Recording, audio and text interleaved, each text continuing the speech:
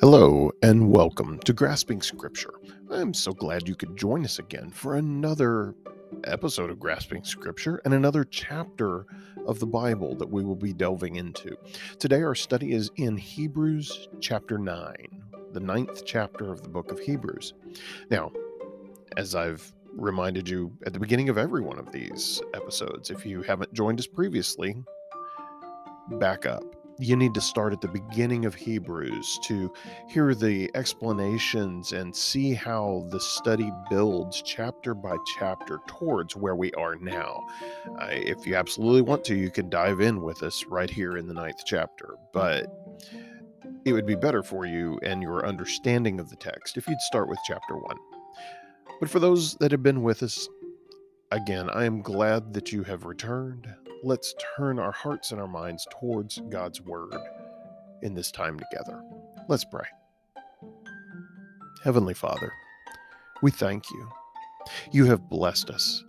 You have given us your Son, Jesus the Christ, as the one true mediator between us and you.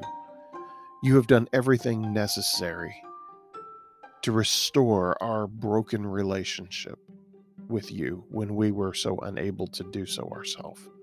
Lord, we thank you for that gift of salvation. We thank you for your word, which you inspired, and which communicates to us about you and what you have done. Lord, we thank you and we praise you. We ask that you would give us insight and wisdom as we study your word, that these would not just be words on a page from so long ago, but that they would be alive and speaking to us today.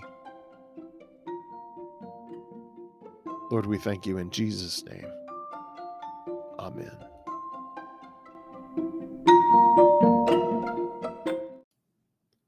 Well, let's go ahead and dive into the ninth chapter of Hebrews. It's this continuing discussion. We've talked about Christ as being a high priest in the order of Melchizedek. We've talked in so many ways and at so many points along in the previous 8 chapters about how Christ is superior to Abraham, superior to the covenant, superior to Moses, superior to the angels who brought the law to Moses, superior to the priesthood. And really today we're expanding on that idea of priesthood and also bringing into the discussion that Christ is a superior sacrifice to the sacrifices that the high priest would make. And this is, in a certain extent, this is the culmination of explaining how Christ is superior to this Old Testament system. Now, the rest of the book of Hebrews still talks about it, but in this continuing argument or discussion or debate or presentation or whatever you want to describe it as, that's taking place in the book of Hebrews, chapter 9 is just about the culmination of it, just about where we reach the pinnacle of that discussion in Christ is greater than these others that were part of the old system. Now, chapter 10 is still going to talk about the sacrifice of Christ. It's still going to elaborate on it, but here we really get into it. So let's look at chapter 9, starting in verse 1. It says that first covenant between God and Israel had regulations for worship and a place of worship here on earth. There were 2 rooms in that tabernacle, and here it is a reference to the wilderness tabernacle. Later followed by the temple, which was built on the same basic layout and design and used the same implements of worship. So it translates forward into the temple, but we're starting with the tabernacle. So the first covenant between God and Israel, it had regulations for worship and it had a place for worship that was here on earth. He's drawing an important distinction there. He goes on, there are 2 rooms in that tabernacle. Now, was there more to it than that? Well, ultimately with the temple, yes. But in the tabernacle, there were 2 rooms. In the first room were a lampstand, a table, and the sacred loaves of bread on the table. This room was called the holy place. And you can go back and you can read in the Old Testament, the Pentateuch, the law of Moses, the stipulations for the building of the tabernacle and how it was to be laid out and all of that jazz. But here he's just reminding them you had the holy place that was the first room, if you will, in the tabernacle and what was there. And it was important stuff. It was ritual stuff. It was things that the priests were involved in dealing with day to day. It wasn't specifically the duty of the high priest. He had another responsibility we're about to get to, but the priesthood was involved in this first room, this holy place, with the lampstand that they were to keep burning all the time, and the table and the sacred loaves of bread on the table that they had responsibility for. That place was called the holy place. Then there was a curtain. Now, we think curtain or okay, I won't drag you into this. When I think curtain, I think, well, I'm sitting here in my office looking at a curtain. It's a blackout curtain, but there it hangs. It's thick, but it's not real thick. It's a backed piece of fabric and well, it softens up the room a little and controls the lighting. It's a pretty useful thing. That's not the curtain they're talking about. Okay. The curtain that was used in the tabernacle and later that same material was utilized in the construction of the temple, that curtain that separates this next room, this most holy place, or you may be more familiar with it being referred to as the Holy of Holies, which would be the most holy place. That's what it is. Um, it was a huge, thick woven curtain. Think more like something that is several inches thick. I don't mean wide, I mean thick. It's massive, it's weighty, it's sound deadening. It is a barrier. It may be considered fabric, but it is a barrier of a curtain that hangs. It's not what we would hang on our windows or in our homes or that sort of thing. So, back to it. Verse 3. Then there was a curtain, and behind the curtain was a second room called the most holy place, or you may know it translated Holy of Holies. Verse 4. In that room were a gold incense altar and a wooden chest called the Ark of the Covenant, which is covered with gold on all sides. Inside the ark were a gold jar containing manna, Aaron's staff that sprouted leaves, and the stone tablets of the covenant. Now, what's the significance there? Well, in the ark, there's that reminder of God's provision. There's that reminder, Aaron's staff that sprouted. Go back and look it up, Google it, whatever. Aaron's staff that sprouted, that is a reminder of r- not to rebel against God. And then there are the stone tablets, the covenant, the law, the agreement. This is the terms of that covenant, that first covenant. Above the ark were the cherubim of divine glory. Now, they were statues whose wings stretched out over the ark's cover, the place of atonement. But we cannot explain these things in detail now. So the author presents all that. It's a reminder. Someone from a Hebraic background knew this stuff, okay? They would have studied it over and over again. So it would have been something familiar to them, but he's laying it all out, going, look, here are the implements that are there. Here are these dividing points. Here's this first room and then this second room and how it falls out in that way. All of that is presented as a reminder of the old covenant, of the terms of the old covenant, of how worship took place. You had all these earthly representations that pointed towards God. These the bema seat, the lid of the Ark of the Covenant with its cherubim there. Those were depictions of angelic creatures um, that are tied closely with the worship of God, that are attendants in the throne room of God, is what they symbolize. So that spot was to symbolize the presence of God with man, that point of contact, if you will. Now, is God everywhere? Yes. But in a ritualistic fashion, this was a point designated to say, look, when you enter into this curtained off room, you are entering into the presence of God. When the high priest once a year makes that atoning sacrifice for sin, offers that sacrifice for sin, that happens at the place designated to represent the presence of God. The ark was not God. They did not worship the ark as God. They did not worship any of these things as God, but instead understood this is the place God has designated to say, this is where we will meet together. This is where we will have that official interaction.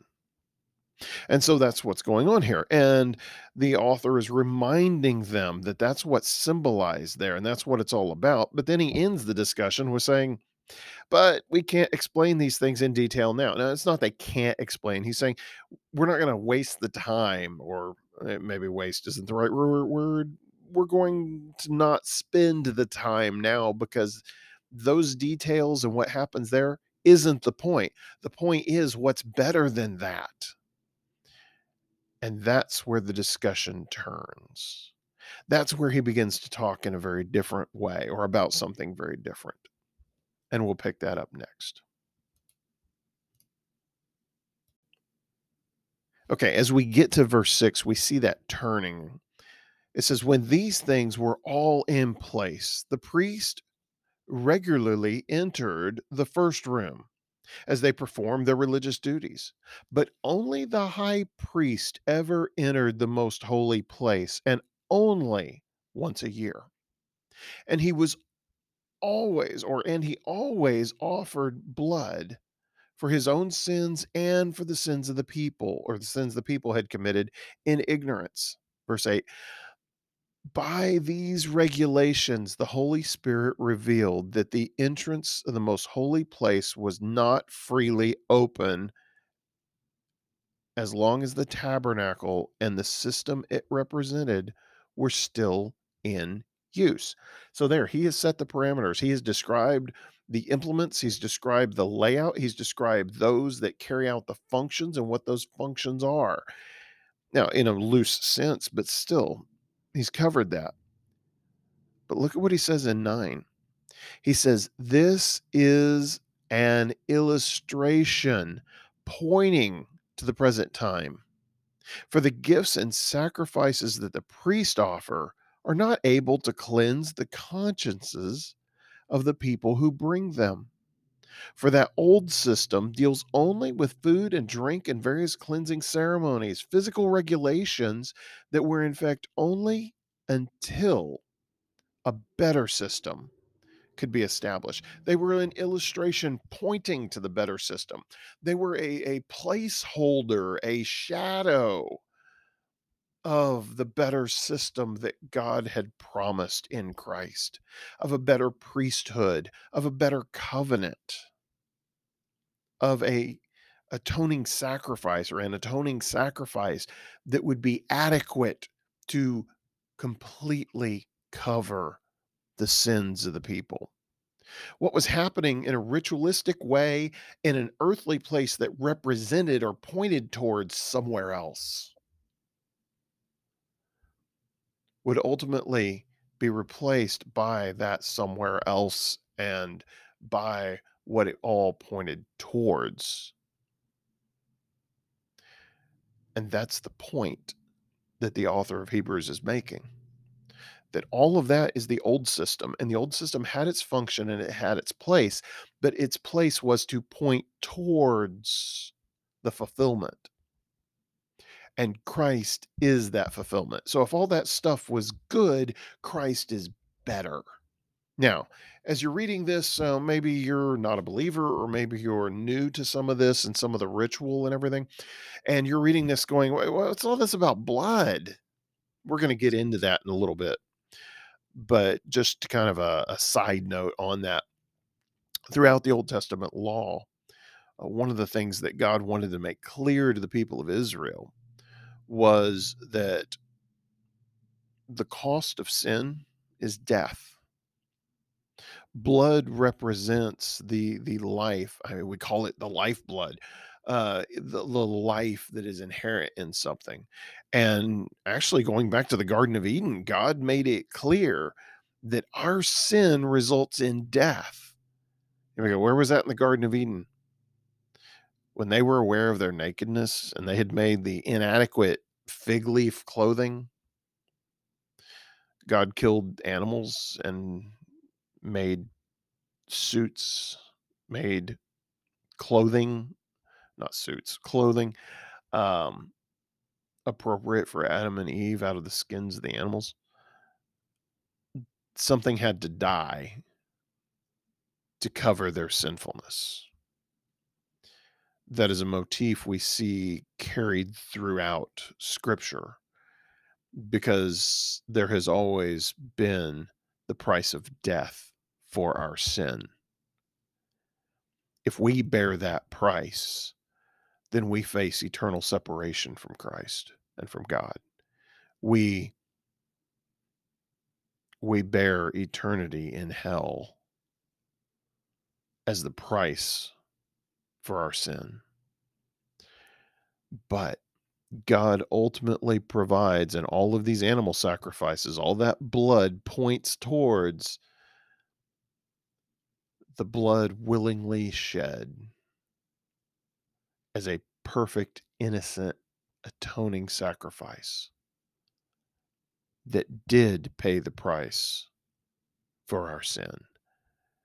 And not just for a limited time, all of it forever. All those other sacrifices, that yearly Day of Atonement sacrifice, all of that was pointing towards what God would provide. And now, as we move into the rest of chapter 9, we're going to be looking at that perfect sacrifice of Christ and his atoning work. Starting in verse 11, it says, "So Christ has now become the high priest over all the good things that have come. He has entered the greater, more perfect tabernacle in heaven, which was not made by human hands and is not part of this created world." So there he draws the distinction. He is arguing from the lesser to the greater, that if this was good, then this is better. If this inadequately covered our sins, then this does adequately cover our sins. If this priest was sinful and needed to atone for his own sins as well as the sins of the people, here's a perfect high priest that doesn't need to atone for his own sins because he has none, and he can atone for the sins of the people. So that's the distinction being drawn there. So just as you had the priest going into this earthly temple or tabernacle that had a physical place here on earth and represented something that was somewhere else, we have Christ, the perfect high priest in the order of Melchizedek, over all good things that have come. He has entered that greater, more perfect tabernacle in heaven. What the earthly tabernacle represented was that tabernacle, that throne room of God in heaven. Christ has entered the actual thing, not the earthly representation. And he's the only one that could do it. And he does it as our high priest. Our high priest. He has entered that greater, more perfect tabernacle in heaven, which was not made by human hands and is not part of this created world. Something transcendent, something beyond what has been created. Verse 12, "With his own blood, not the blood of goats and calves, he entered the most holy place once for all time, and he secured our redemption forever." So the sacrifice was better than the sacrifice of goats and calves' blood. It instead was a sacrifice of his own sinless blood, a perfect sacrifice by the perfect high priest in the perfect tabernacle in heaven, not the one made by human hands, not part of this created world, but what the one in this world reflected. He entered the most holy place, not in the earthly tabernacle, but in the heavenly one. He entered the most holy place once for all time, not yearly, because the sacrifice wasn't adequate.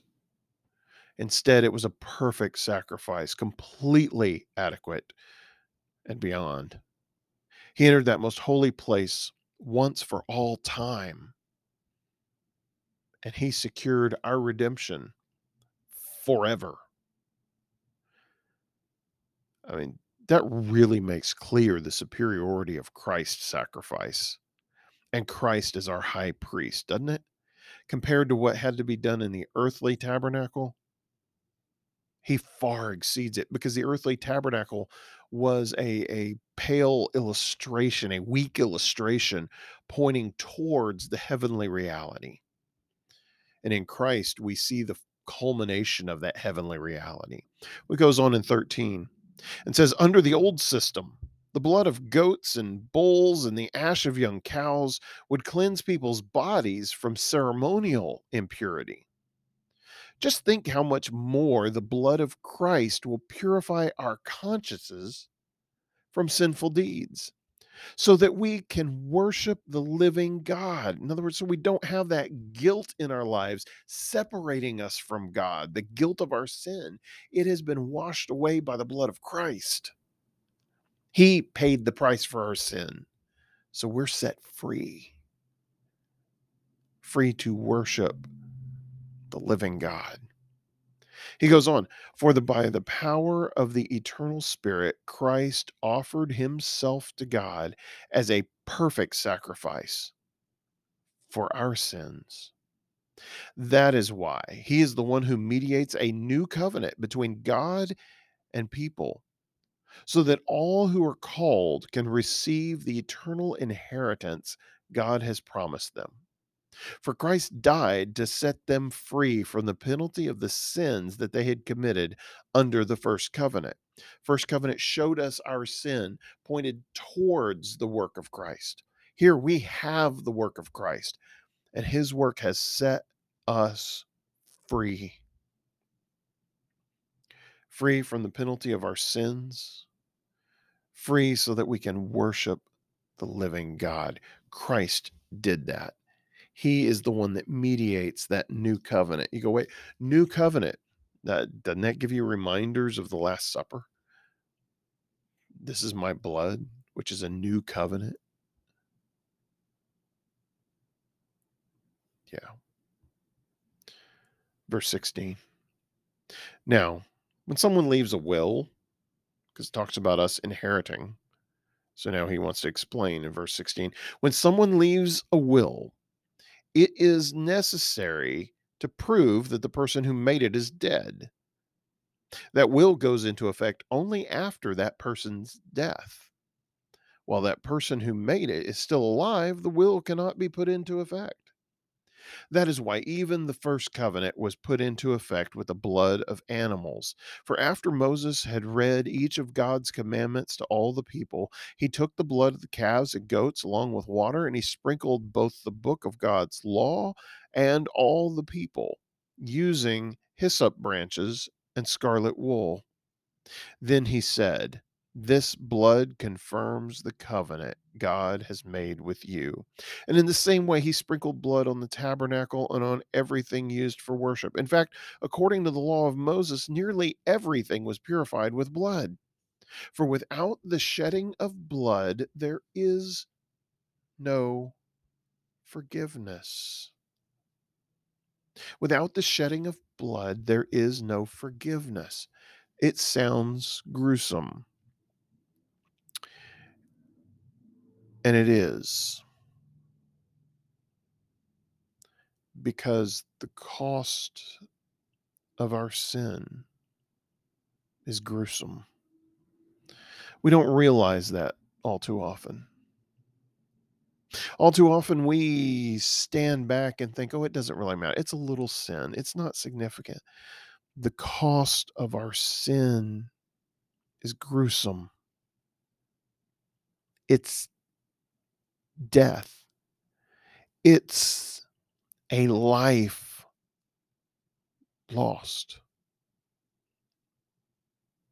To symbolize that under the old covenant, it was the life of an animal. And representing or reminding us that that life was lost is the blood. If you go back and read the Old Testament law, in the covenant system of worship under the Old Testament, there was a lot of blood. It was gory. Not to turn someone's stomach, not to just be gruesome or weird or, any of that. It was entirely to remind us that the price of sin is the cost of a life. Sin brings death. Paul says, for the wages of sin is death. But the gift of God is eternal life through Jesus Christ. That's what the author of Hebrews is pointing towards here. He's reminding us through all of these Old Testament images, through all the imagery of the earthly worship under the first covenant, it all pointed somewhere. It all reminded us of the reality that sin brings death. And that to pay for that sin, something dies. That's why there's so much blood as we read through this passage. That's why everything gets sprinkled with blood. It's that last part of 22. For without the shedding of blood, there is no forgiveness. Sin has to be paid for. But you see, God's love for us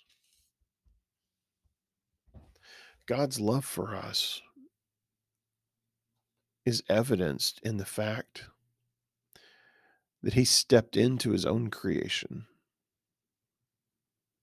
in the person of Jesus the Christ, God in the flesh.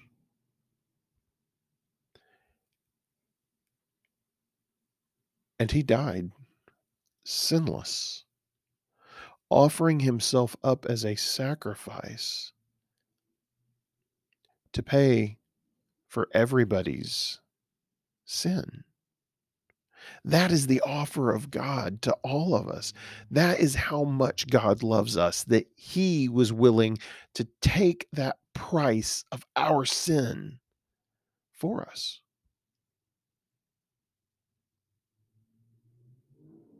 Without the shedding of blood, there is no forgiveness. Now it doesn't have to be the shedding of the blood of animals. It doesn't have to be our own shed blood, because it's the blood of Christ.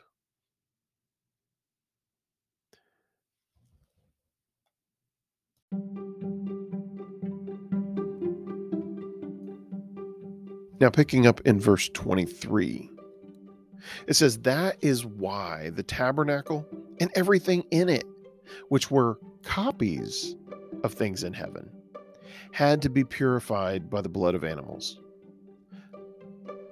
But the real things in heaven had to be purified with far better sacrifices than the blood of animals. So if what was on earth was a pale reflection, an inadequate reflection, an illustration of the tabernacle in heaven,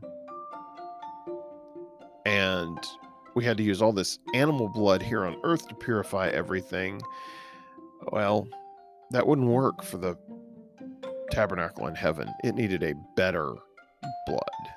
What better blood? Verse 24.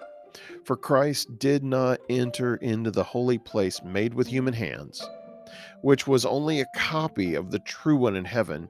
He entered into heaven itself to appear now before God on our behalf. And he did not enter heaven to offer himself again and again, like the high priest here on earth, who enters the most holy place year after year with the blood of an animal. If that had been necessary, Christ would have had to die again and again ever since the world began. But now, once for all time, for all the time that happened before that point, for that point, and for all the time after that point, for all time, he has appeared at the end of the age to remove sin by his own death and sacrifice. So here again, we see what the earthly priests do in the earthly tabernacle. And then we look at what Christ does in the heavenly tabernacle. And it is far superior. And then verse 27 and 28 as we round out the chapter. And just as each person is destined to die once, and after that comes the judgment, so also Christ died once for all time as a sacrifice to take away the sins of many people. He will come again, not to deal with our sins. That was the first trip. But to bring salvation to all who are eagerly waiting for him. So, what do we need to walk away from this text with? If nothing else, walk away with these words. And just as each person is destined to die once, and after that comes the judgment, all of us will face an end to our life here on this earth. And after that end, we will face Christ. We will face judgment, the judgment seat of God. But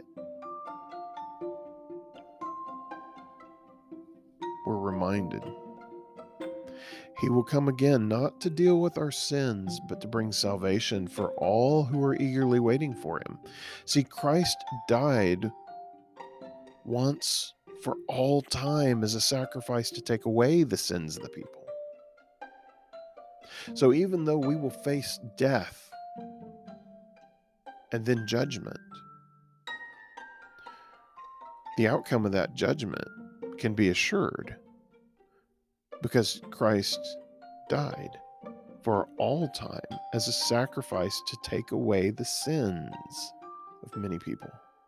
And if you have turned to Christ, trusting in him for salvation, accepting the sacrifice he has made on your behalf in the presence of God, the fact that he is our high priest, our mediator between man and God,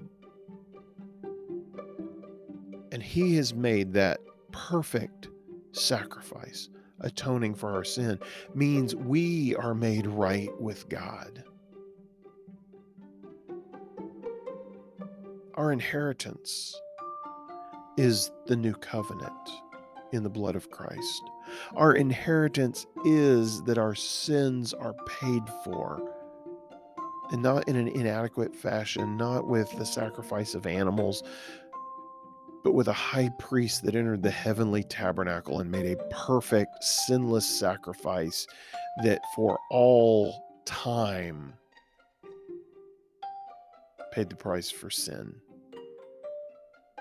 Yours and mine.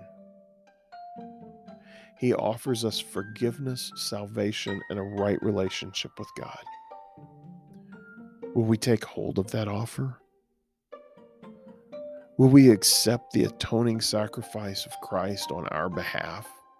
Or will we reject it and bear the weight and guilt of our sin on ourselves and face the consequences that brings, the eternal consequences of being separated from God? Those are the two options. And I hope you're hearing it and seeing it here in the text. What God has done for us. And that it is because of his love for us that he has gone to such great lengths to save us. That all of that Old Testament stuff that for so many is confusing is all pointing towards Christ.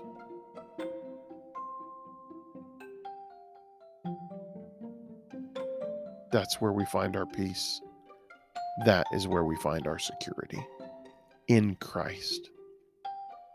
who shed his blood for our sin, a perfect sacrifice, a high priest in the presence of God, mediating for us, having paid the price for us, so that we might be right with God. What a wonderful gift that our Creator has bestowed upon us. His love, and showing us the lengths of his love.